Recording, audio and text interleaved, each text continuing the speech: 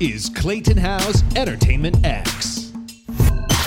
For part 2 with Timothy Allen McDonald, we continue the conversation on the book thief, writing, kindness, work ethic, and so much more. So I hope you enjoy part 2 with Timothy Allen McDonald. These musical theater programs across the country, for the next generation, is there a common piece you see missing from them or something that could be improved? Or is there any thoughts on what could potentially be missing from these theater programs across the country? They've come a long way. They really have. But what I am constantly surprised at is how difficult people make putting on a show. Okay. And how much we all learn how to do a musical by whoever taught us to do a musical. In the United States, there isn't a program for educational musical theater. Like, you could go learn to be a choral director or a band director or a visual art teacher, but there isn't even a certification program in teaching musical theater. And yet now, in particular, from sort of fifth grade through high school, most schools worth their spit have a musical theater program. So who's leading that, and what skills do they have? So, giving our teachers the skills to be able to put on a musical successfully without the offstage drama, and you would be surprised at the rocket science that happens sometimes. You bring up such a great point, because at my school it was the choir director who, in their spare time, on top of the after school choir, it was additional the theater program. So you're so right. And let me get just a soapbox for a hot second. Please. The football coach is usually paid very well to do that. The choral teacher is just expected to do it and given no budget. So that's another issue that we have to address. Is there should be parity between sports and the arts, because they both serve different populations and overlapping populations. So that's another thing that I fight for, is that, when we train teachers, I'll say, yeah, you do march into your principal's office and you show them how many people came onto your campus to see your show. And you compare that with the football team, and, there should be parity in that. And really make them advocates for themselves, or get their parents to advocate for them. Sorry, I will get off my soapbox now. Boom, boom. Yeah, no, that's fine. Because every year when I watch the Super Bowl, I always have that thought, imagine what theater could be if the same amount of humans were interested they are in football. Right. And that's what we're trying for. And the reason we're all interested in football is, it was forced upon us. We all learn it, So let's make theater, in particular musical theater for me, let's give it that ubiquitousness. Yeah. Everybody gets to do it. That's so true. Switching gears slightly to Between the Lines. Fantastic. I so enjoyed it. Thank you. It's personal opinion. I really enjoyed it. How you talked a little bit about the process of co-writing it. How was that for you? How did that whole thing play out? I guess at this point, afterthoughts on it. Anything you want to speak on? Well, just sort of free thought. I was at a very dark place as a writer. I had just completed James and the Giant Peach with Pasek and Paul, and the production process of mounting that show was horrendous for all three of us. It was just, that's a whole nother podcast, and maybe a movie, maybe a television series. It was just really, really terrible. And I had decided that I was not going to write musicals anymore. I was going to stay safe in my lane in the education world, even though that writing musicals was the whole reason I moved to New York. So Daryl Roth reached out to me in an email and asked if I would be interested in meeting Jodi Picoult to talk about turning one of her novels into a musical. And the weird thing about it is that I, of course, did my research on Jodi, and she had written the books of musicals. She has a teen troupe of performers, and she has scripts that are published. So I couldn't figure out why I was at the meeting, unless it was just to give her advice on, overall process, or if she wanted to go to licensing or whatever it was. But once I got into the meeting, it was very clear that, well, Daryl just asked Jodi, so you're going to write this? And she said, oh, hell no, not me. And so Daryl said, well, who do you think should? And I was like, me, let me do it. Because I'd read the book. And I was fascinated by it because it was really, really daunting and scary, Mm. because of what it was. You know, it's a lot of sort of a science fiction romance YA, the original novel, and it didn't have a proper ending to the book because it was a two-book series, and they were just writing the second book. Mm. But what I was really excited about was all of the other work I had done before. The source material, the novelists were all dead.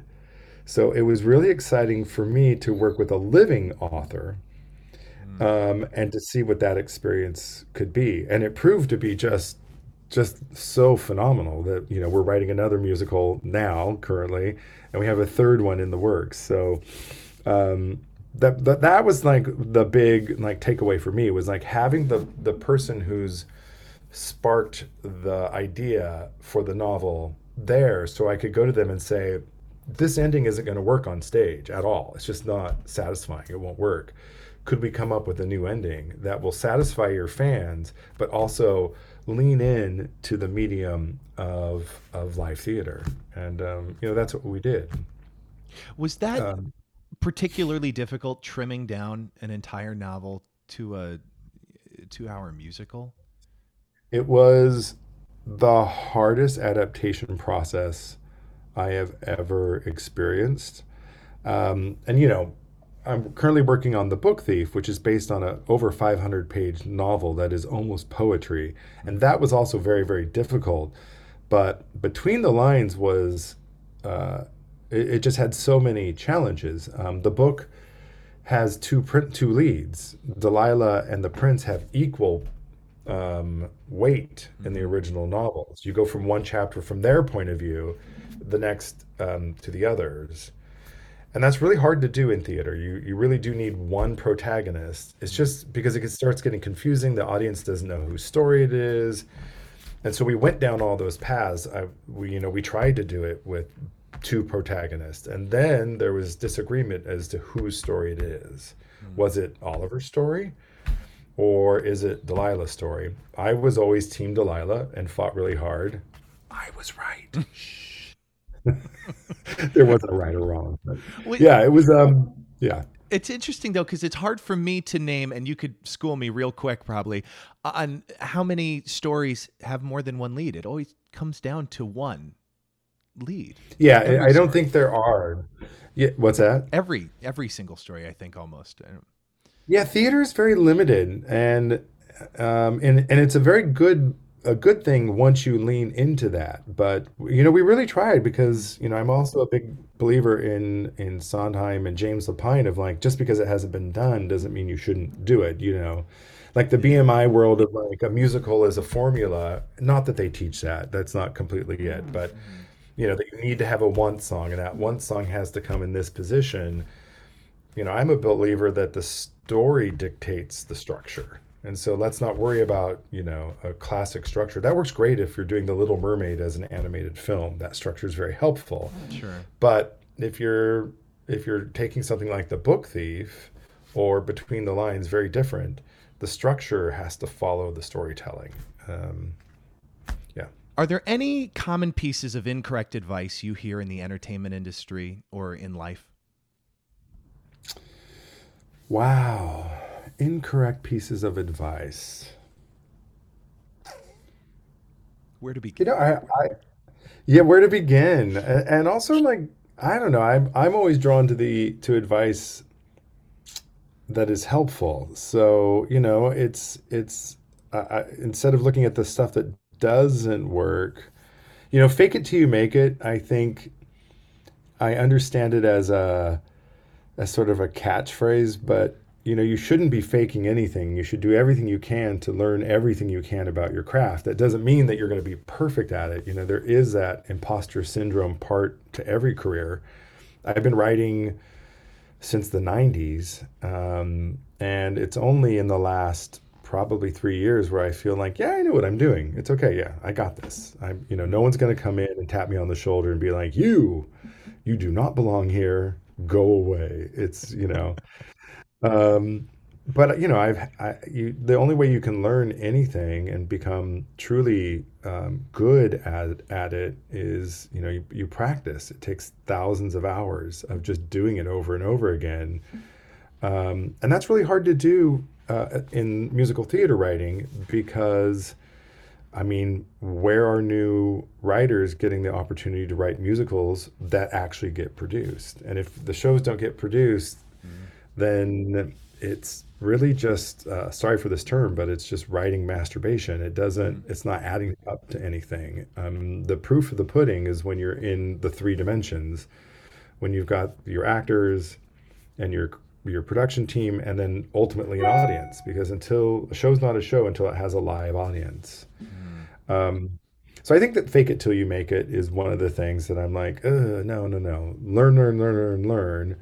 Believe in yourself. But that doesn't mean you're just like out there being like, I'm a writer. And yeah, you got to actually, got to do the work. That is so true. And you might have just answered this, and it's also something you might not encounter much anymore. But if ever self-doubt creeps in, is there a self-talk you have to keep yourself moving forward? Yeah, I have quite the internal monologue going on all the time, and I'm either really really mean to myself, or I'm really like my best friend coach, like you got this, calm down.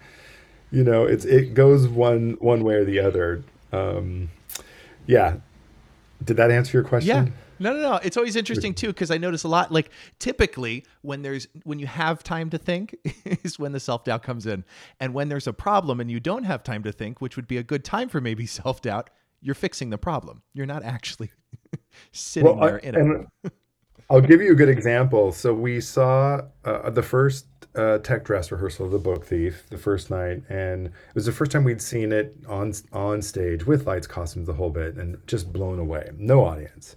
Mm. Then we go back and see it another run, the second tech dress, and with no audience, I worked myself into this pit of despair of this is the worst thing ever. It's boring. It's dull. Nobody's going to care about this. What have we done?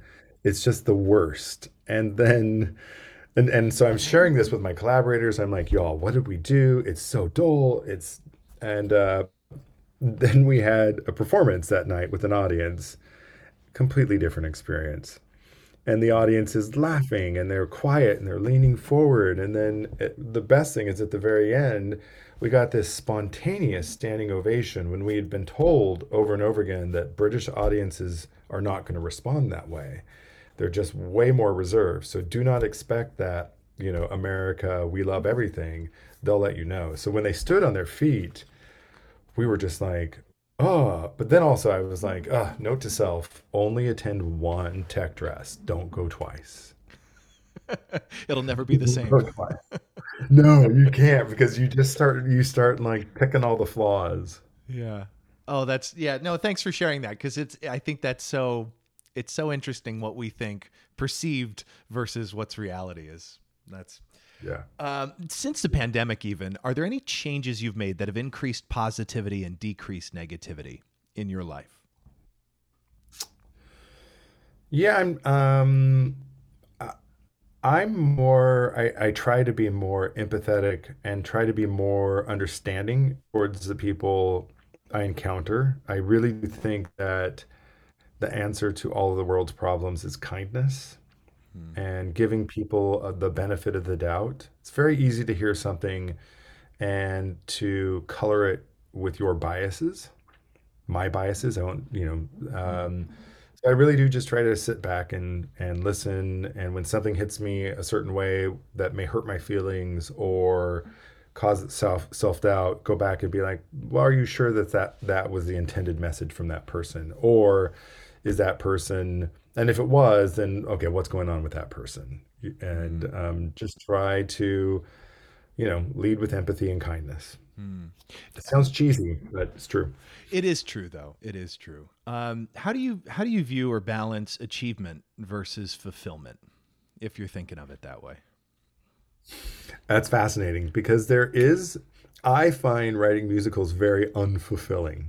There's never, there's never a moment where everyone's like, it's just, there's never a finish line. Yeah, you do that performance and it's all there, but that only happened live in that moment because live theater is about that audience, that performance. So Uh, it's a very frustrating artistic outlet. Unlike, I guess, and maybe other artists feel this way. Painting, you're like, "Whoo, it's all great." There it is, and it will always be the Mona Lisa.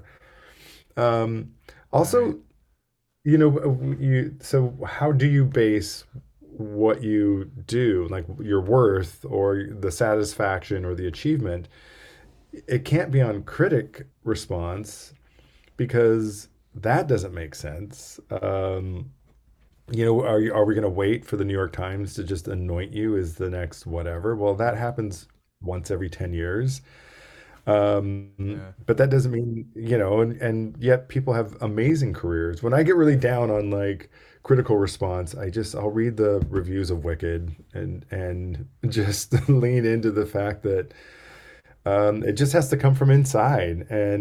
But also ultimately it comes down to the process. If you love the process of writing and creating a new musical and being a part of it, then that's it. That's your achievement. That's your satisfaction. If you Yeah. don't like it, why are you in that world? Uh, Kristen Anderson Lopez, Bobby and Kristen Lopez, who wrote Frozen and all that. Kristen describes musicals as like you when you get the opportunity to go into the Coliseum and fight. In other words, like you're off Broadway, you're Broadway, you're West End, whatever. That's all you live for. And that is in itself the satisfaction. And I love that thought is that if you get to pick up your sword one more time and go in and hack up a scene that you wrote to make it stronger and better, Mm, wow, that's achievement. mm. What a great answer. Such a great answer. Because yeah, it has to come from within. It really does. Do you have any most gifted or favorite books? Books to musicals, yes. Books to musicals, novels. It doesn't even have to Um, be in theater. Any, really any. I am working on The Book Thief, but that novel is, well, it's so good that Jodi Picoult is only envious of one other writer of note, and it is Marcus Zusak, who wrote The Book Thief. It is pure genius. The way that it's crafted, it's like a whip stitch in sewing. It goes backwards and forward at the same time, and then Huh. slowly rolls and advances.